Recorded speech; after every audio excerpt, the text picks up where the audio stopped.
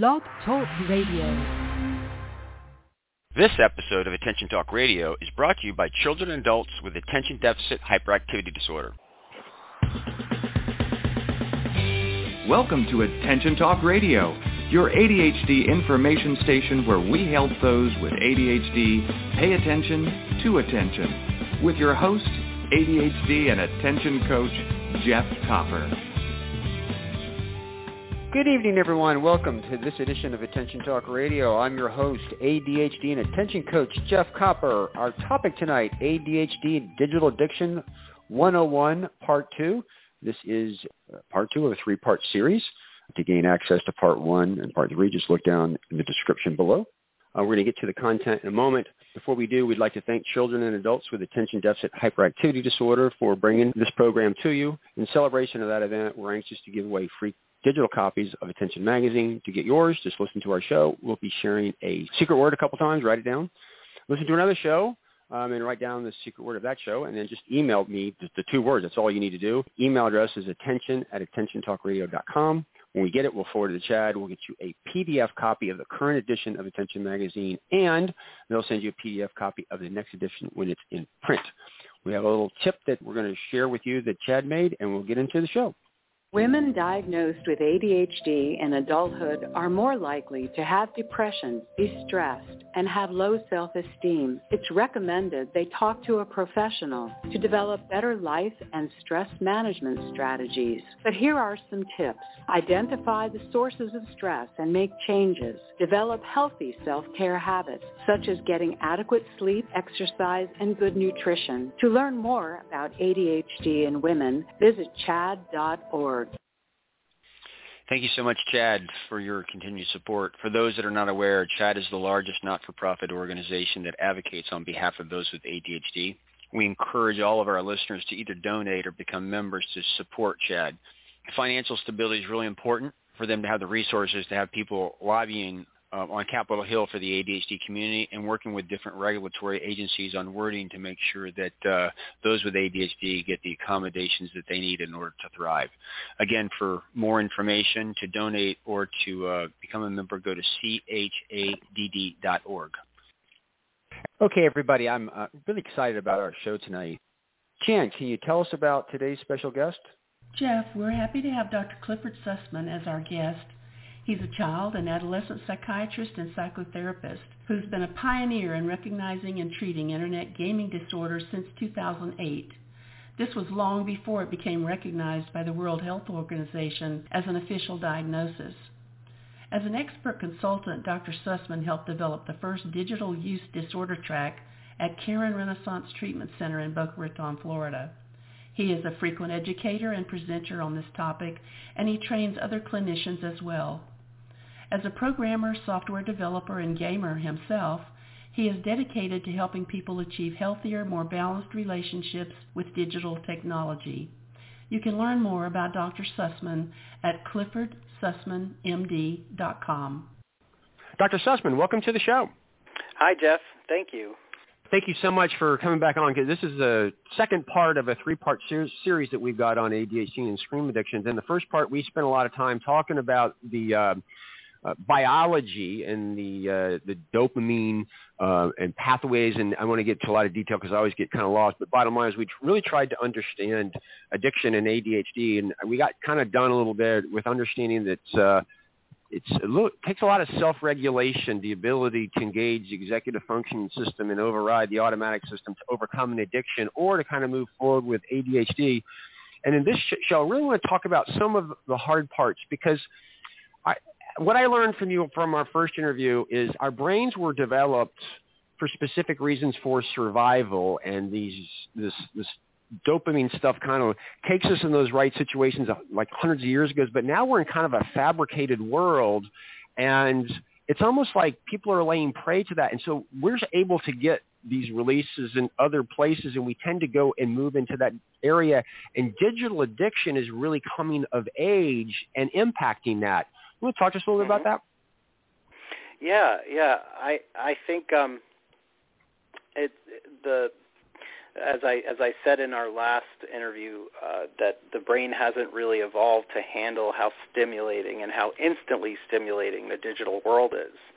And I think that, we can't, as you and I were talking about in the past, you can abstain from using other substances like cocaine and heroin, things like that. So there's an easy treatment goal, but you can't abstain from digital technology because it's pretty much saturated our whole world. It's become like a part of our culture and our society. Yep. I mean, if you just walk down the street, you see everybody on their cell phone. It's a different world. Absolutely. So you do a great job on your website. We're talking about gaming or screen addiction. I want to use gaming addiction here just because it's as a metaphor. And one of the things is it's Candy Crush is just a simple game. It's Candy Crush, right? Yeah, you got it. Mm-hmm. And you in one of your videos, you talk about how you go through the game and say it's a very, very simple game to learn, which is easy to get you drawn to, but it's a very difficult game to be good at over a long period of time. But the game brilliantly goes through and gives you rewards and different things at the time in various levels for you to get the reward and the anticipation of the reward as a means to kind of get you to kind of keep playing the game. Can you just talk to us about the game a little bit, what you've learned with regard to that? And I want to relate it back to how our automatic brain is just kind of going off in that direction and we don't even know what's going on. So just tell us a little bit more about as you share that particular program. Yeah, I think that's a great place to start. I mean, years ago when Candy Crush first came out, you could get it as a mobile app or on your Facebook page. And when it first came out, I saw the ads for it that were popping up everywhere, and I'm thinking, I can't believe it. We're after the year 2000. Like, video games have been on years and years now since I was a kid. I was playing video games as a child, and I'm 44 now, and I'm like, I can't believe that after all these years, they're trying to resurrect an old-style video game where you just have to match basically, you just have to match shapes. Like, you just move a candy from one spot to another, and you have to get, like, 3 in a row or something like that. And you just, it's a matching game. It's a very simple matching game. Very similar to like among the first video games ever made, and all they did was snazz up the graphics a little. And I'm watching the ad for that, and I'm thinking, I cannot believe that people are going to play that. But then I made the mistake of trying it myself, and it's actually been a very good thing for my research. And I couldn't stop playing it, and it was. And this is the same experience a lot of people have described to me.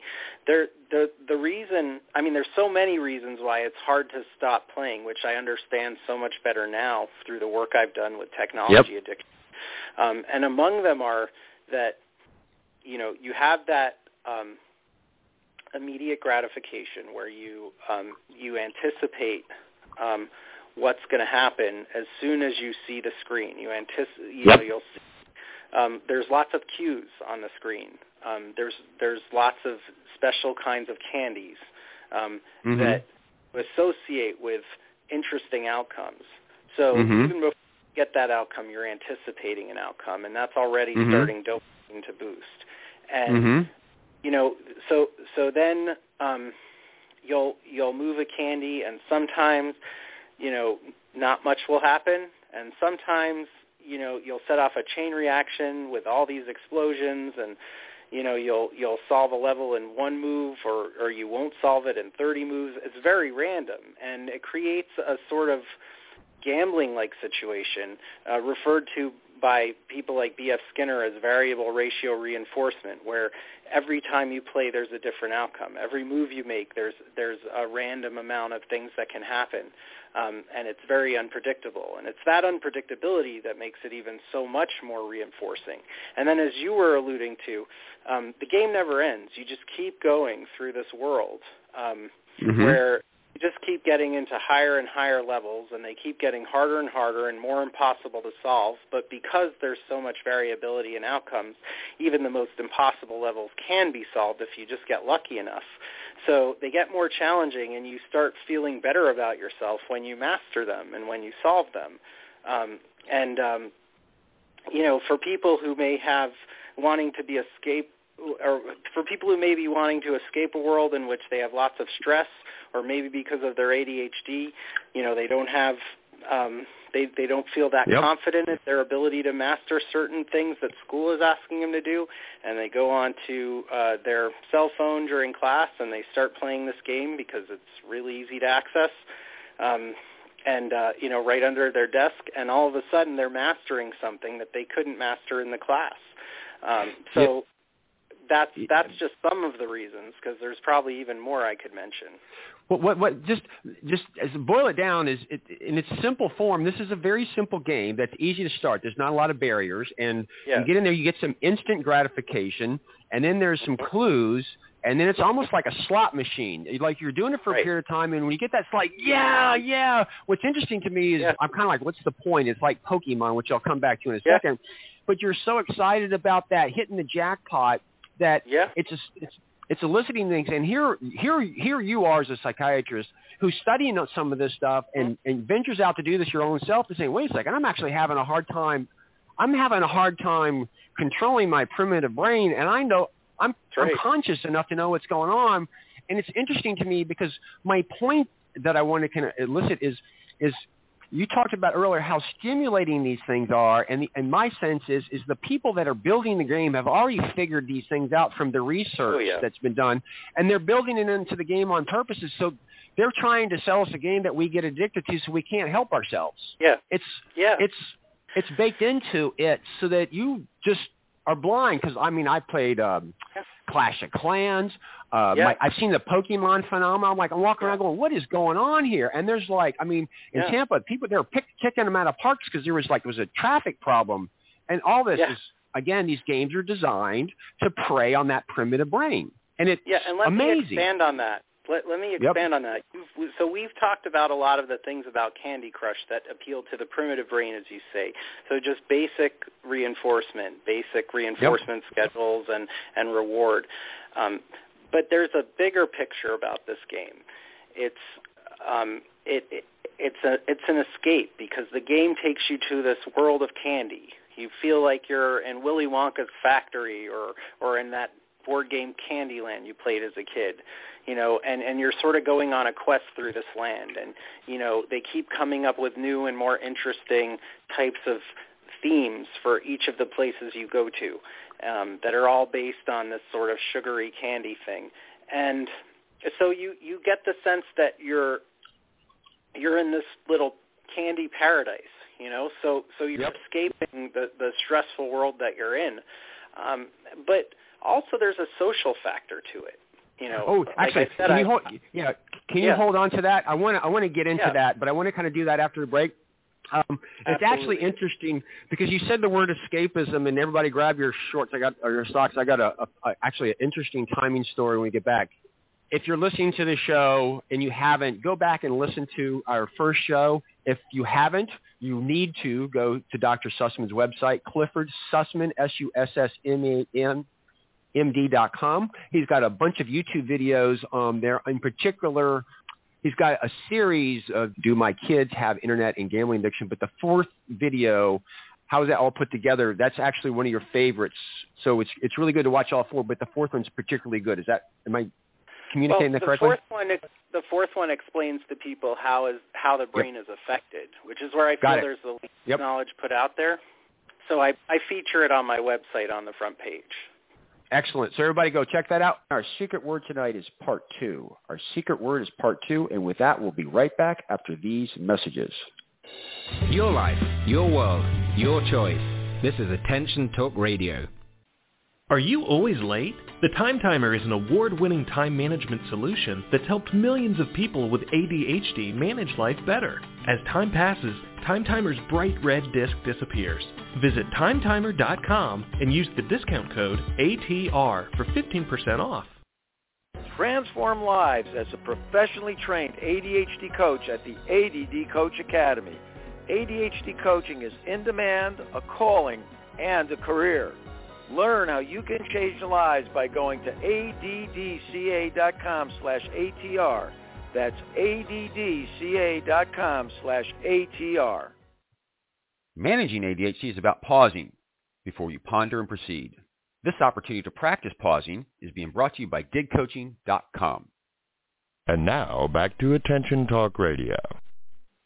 Welcome back, everybody. Here with Dr. Clifford Sussman, having a great conversation about digital addiction. And before the break, we were talking about gaming and Candy Crush and the escape and the new places that they go. And I was like, wow, deja vu. It just so happens last night I was at a Jimmy Buffett concert, which is talk about escapism. And it's actually was a big deal for me because it's this is really pretty scary, everybody. I've seen Jimmy Buffett in concert at least once every calendar year since 1980, where I saw him at Merriweather Post Pavilion that's just north of you up in Maryland. And it's funny because it's like I think that makes you an official parrot head. it is kind of, and I've seen him I think in like 17 states all around the place. But I enjoy the crowd watching. But the point really is he markets himself as escapism, and there's something to that. And when you start talking about the game in that way, is you're playing this game and you get to escape what's going on. And we were talking about the socialness of a kid. I think it's escaping for adults, but you work a lot with kids because, I want to talk about the socialization. But before we do that, I want to talk about puberty.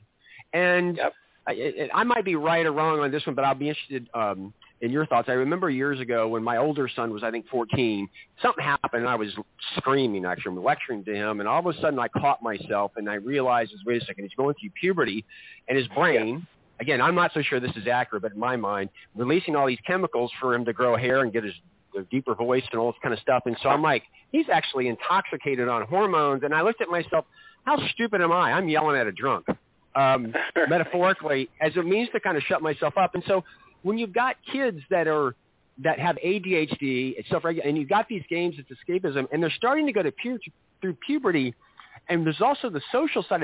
To me, there's a real easy way to see there's a draw into this, and escapism sometimes is the reality of what's going on. Can you just talk to us about this and the socialism that's included in these, that even makes it more addictive to be drawn to? Yeah, well, I'll go even a step beyond puberty. I think that there is an age effect, and that we have the potential to become we're very vulnerable and susceptible to the wonders of video games and other technology, digital technology, even as young children, perhaps especially so. In fact, I believe they're making apps for babies now. I'm not kidding about that. My wife will download them for our two baby girls, and it'll always make me upset. But they're cute apps. But the point is that children, as they grow older, they develop more of an ability to inhibit their more primitive emotional brain. What we were discussing in our last interview. Even when we're in puberty, we still have much more developed primitive brain than we do the part of our brain that inhibits us, that gets us to pause, think about what we're doing first. So add that to the hormonal things that are going on, and you have like a perfect storm in puberty. But in general, teenagers tend to be a lot more impulsive. People with ADHD tend to be a lot more impulsive, and people with problematic video game use tend to be a lot more impulsive. So, you can have the perfect storm of all three. Absolutely. And I've heard different people say at different times that when you look at somebody with ADHD, assume that their brain developmentally is like 20% behind. So if you've got a 16-year-old body, but from an executive functioning perspective, you're really dealing more like maybe a 14-year-old. Does that make any sense, or is that just hearsay? Yeah, it makes sense. I mean, it's theoretical. you could maybe infer it from some of the studies out there. I don't know if it's that precise a measurement, but certainly. Well, I mean, I think there's a lot of support for that theory. So suffice it to say, is so far we talked about in the first show, we talked about the biological issues, and it requires a level of self-regulation to overcome addiction, and ADHD is very much an issue of that. Now we can see why there's a lot of addictive behaviors with those with ADHD. We're coming in now, we're start talking about how the brain is built this way, and technology and the people building these games know how the brain works, and they're actually starting to feed on it. And we begin to sit and say, okay, we've got a teenager that's playing a game that's designed to hijack that primitive brain and take advantage of the fact they have a hard time self-regulating. We're building these games around some of that stuff, and then we throw a social aspect onto this where a person can interact with other people socially, whether they do it anonymously or by themselves, in a way to kind of pump themselves up a little bit. Can you just talk about the socialization side of these of this and what that does? Well, sure.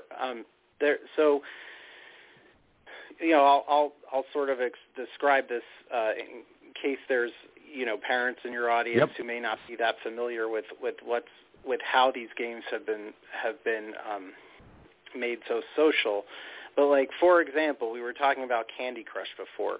As I said, you can get Candy Crush as an app on Facebook. So it's directly linked into social media. And you can see, you can link to the other friends who play this game, and you can see what level they're on, and they can see what level you're on. It actually posts your picture to the level that you're playing. So it becomes competitive. And you can also share lives with your friends. You can send them special candies. So you can sort of reach out to them without even really talking to them. And of course, you can send messages to them. And many games have built-in chat engines. I think one of the best examples of a game that's become like a huge social world is Minecraft. And where you have all these people playing on a server, chatting with each other, playing live. And it's like their social activity for the day. In some cases, you'll see kids perhaps with high-functioning autism where it's the only way they feel like they can socialize on a level playing ground. And as we know, kids with ADHD can have social difficulties as well. So it offers them an alternative way to socialize than the traditional way in which you can get heavily penalized for being impulsive. It also helps people with that struggle with communication skills. I mean, so much of communication is nonverbal, like body cues and stuff like that. You eliminate some of that stuff. You can actually go out there anonymously and not necessarily be yourself. You can also think that you're connecting with these people when it's a digital connection and you're not really getting that human interaction. All of this is being synthesized and simulated into this social space, this digital or fictitious social space. And we've talked about this so far in the context of a game, but now we start to expand out because we certainly have Pokemon and stuff like that. But we also go into social media and stuff, and there was I didn't actually see it. I saw a clip of it that they were talking about digital addiction, I think on 60 Minutes. And there was a guy who was sitting there talking, and Anderson Cooper was sitting there, and the guy was talking about, you get that immediate reward, like did I get a like or did I get tweeted? And people are running these things, and you start to get some anxiety if you actually haven't checked your phone. So in the first show, we talked about the withdrawal process of the toleration, but you start to move away from that, and people are like, they can't be without checking their game or their phone or their status on that. And it keeps, again, it's that automatic brain that keeps taking them back, and they're having a hard time overriding that urge just based off the fact that these people have figured out how to design these games so that people can't help themselves. Yeah, there's a tremendous amount of fear of missing out, particularly among teenagers, as you were saying, adolescents, because they're at a stage in life where it's so important to join with their peers and to sort of move on from the previous generation and establish their own identities within their community of peers. And so it's so important to them to know what's going on and to know what the other kids are talking about and to be tuned in with it. And, that's what they get by going on to apps like Instagram and Facebook and all sorts, and even by watching the Netflix series that the other kids are watching so that they can go in and talk about it. Absolutely. It's just, we begin to see this kind of like, wow, this is really kind of coming together. I want to go to the break, and I want to come back, and I want to talk about what's unique about this addiction that's a little bit differently, and because we want to tee this up, because our third show we're actually going to kind of talk about the treatment. If you are listening and you haven't listened to our first episode, if you just Google Attention Talk Radio and the biology and issues of ADHD and screen addiction, you find that there. Also, check out Dr. Sussman's website at Clifford Sussman, SUSSMANMD.com. Our secret word tonight is part 2. Our secret word is part 2, and with that, we'll be right back after these messages. You're listening to Attention Talk Radio. We'll return in a moment. Your life, your world, your choice. This is Attention Talk Radio. Change your life by learning more about managing ADHD. Other places give you a few tips. The ADD Coach Academy will change your life. To find out more, go to addca.com/ATR. That's addca.com/ATR. Are you always late? The Time Timer is an award-winning time management solution that's helped millions of people with ADHD manage life better. As time passes, Time Timer's bright red disc disappears. Visit timetimer.com and use the discount code ATR for 15% off. Could hiring an attention coach really help you move forward? Does a child get wet when they dive into a swimming pool? You can get started moving forward today. Just call Dig Coaching Practice at 813-837-8084 and schedule a free consultation. Tell us you heard about us on Attention Talk Radio and get 50% off your discovery session. For more information, visit digcoaching.com. Don't delay, do it today. And now, back to Attention Talk Radio. Welcome back, everybody. We're here with Dr. Clifford Sussman having a great conversation about digital addiction. We've talked about the biology. We've talked about the perfect storm. We've talked about how the engineers of social media or games or what have you are kind of they've cracked the code, if you will, on that more primitive brain, and they're playing to it, so we kind of can't help ourselves. And it's kind of interesting because I was just saying clickbait. It's a new term we have now. Wow, clickbait. That's clickbait. All right. So, yep, I like that. That's social media material for me. Anyway, I actually think this is going to be one of the biggest social issues of our time, particularly because, I'm not an expert on this, Dr. Sussman, and not that you're an expert on it either, but I have coached a few people with ADHD who have had eating addiction problems. And from what I've learned indirectly, and I'm not an expert on this, is that's a particularly difficult addiction to work with because you can't abstain. If you are addicted to cocaine or maybe alcohol or maybe you have a nicotine problem, you can abstain. You can just never have that anymore once you go through the withdrawal process. But when it comes to food, you can't not eat. And this digital addiction to me sounds like very familiar because I can't even fathom anybody who's in the middle of nowhere who doesn't have an internet. I mean, I don't know if you can get by. It's hard to survive in this world without going digitally, and it's there all over the place. This really makes it quite a challenge. Right. It is very difficult in our society. Well, I would say impossible to be abstinent from digital technology use. But fortunately, unlike with food, you can stop using digital technology for a much longer time. In fact, for a lot of people who compulsively use digital technology, it's much harder for them to try to reduce the amount they're using. Like someone with a food problem might have smaller meals. It's very hard with them as well to just play for half an hour and then stop. Just like it would be hard for an alcoholic to have one drink and then stop.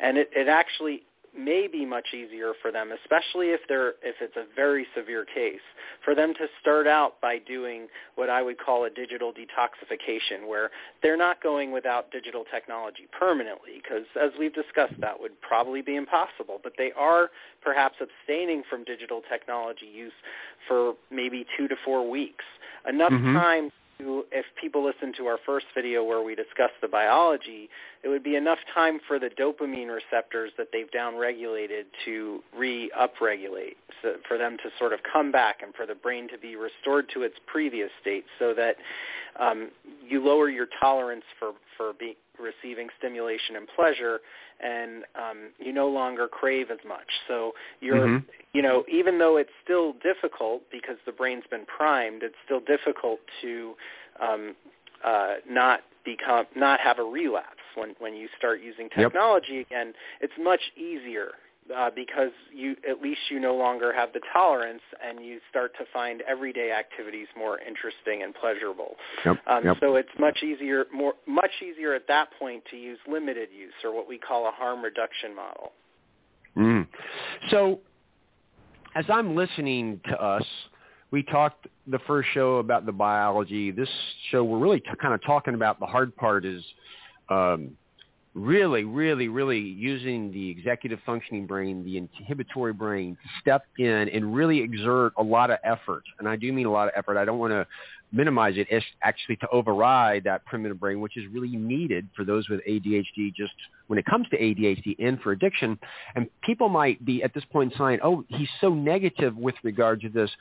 And Dr. Sussman, I think that one of the keys to this is you can't do anything that you're not really aware of. And what I'm hoping that people are starting to get a little bit from our first show and our second show in Real is that the biology is the biology. It is there. It's not your character. It's not your heart. It's not your soul. Certainly there's willpower out there, but willpower is a finite resource. It's not something that you can just live on your life with. And so there's a biology side, and we're getting into the space, and you got clickbait out there that's preying on you. And what I really hope is that people are starting to get an awareness, because if you're going to manage this, there's a level of engagement that the individual has to be in, like, oh, that's what it is, in order for them to be able to stop and pause and say, wait a second, I got to engage my executive functioning brain, whether it's to, as we say, pause and ponder in ADHD, or pause and look at yourself and say, wait a second, I need to walk away, or I need to build in something where somebody's going to come physically get me because I don't necessarily want to do this. But we're going to talk about treatment here a little bit, but in terms of treatment, there is a level of awareness and engagement that a person has to participate. I mean, they just can't let the world take care of this. Is that an inaccurate statement? Just give me your thoughts on that.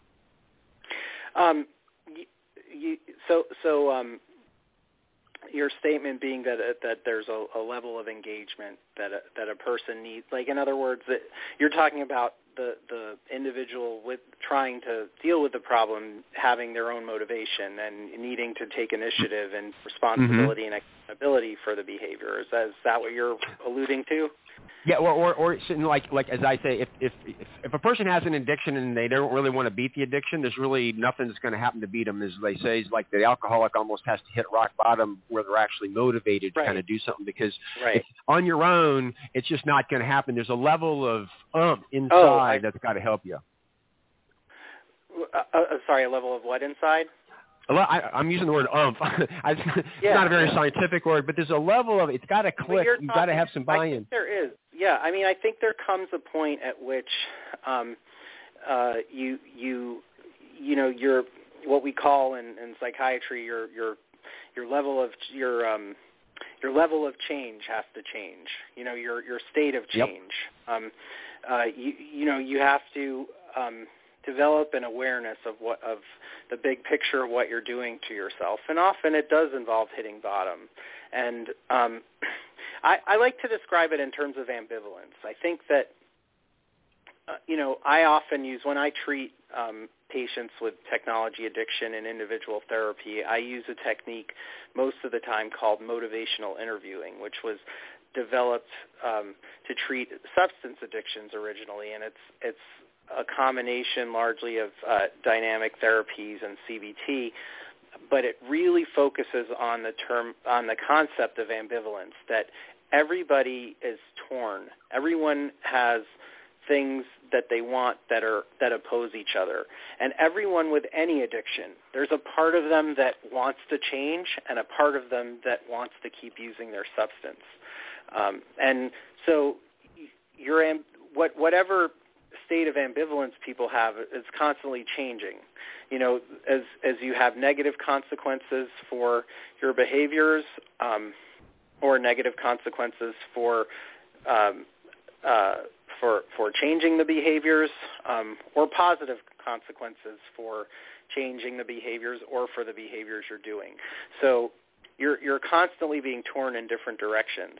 And, you know, often the first step that gets people to change is that the reasons to change finally start to pull harder than the reasons not to change. Yep. And so when I do work with people, I try to help them look internally to find the parts of themselves that are opposing each other and to really understand them and to kind of help sort all that out with them. So it's really interesting because I'm just going to tie this back to what we talked about a little bit in the first show now is there's, again, I hope I'm saying something similar, really kind of what you're saying in different ways. You go back to that, the more primitive brain that wants the juice, and then the more inhibitory brain that wants what it needs long term, and they're in conflict often because we're born that way. What's unique about humans, and it's like that going on that's happening in your head to help people become aware, so that they realize that you're going to have those urges because it was baked into you. If you didn't have those urges, you wouldn't even actually be here. You'd be dead, or we'd be dead as a species. And so it's a real problem that's going on. But the idea is to help people become aware of the background so that they can begin to manage it. So is there anything else that we haven't covered in this? Yeah, go ahead. I mean, to be aware also of, what's driving themselves and how they're feeling and what it is that, leads to their urges and their behaviors and their choices they make. And why do they repeatedly make choices that, don't work out well for them? I think it's a little bit more healthy to say, it's that primal dopamine urge that has me going this direction, as opposed to I'm a horrible person compared to everybody else. It's individual attack where you go, hey, it's baked into me. It's why the human race has survived. It takes you personally out of it a little bit, I think. And again, I like to tell my patients. I like to tell my patients that they can't control their feelings. They have a lot more control over their thoughts and their behaviors. And it's really important to be able to separate your feelings from your behaviors, which is a process a lot of us refer to as mindfulness, where you're aware of how you're feeling so you don't just let your behaviors follow blindly, and you do more of that thinking before you act. It's funny, as a coach, we do a lot of having people sit down, and I'll have them look at an object for 30 seconds and notice an extraneous thought come to their mind, why is he having me do this? And they bring I talk to them how they notice their focus comes back to the object.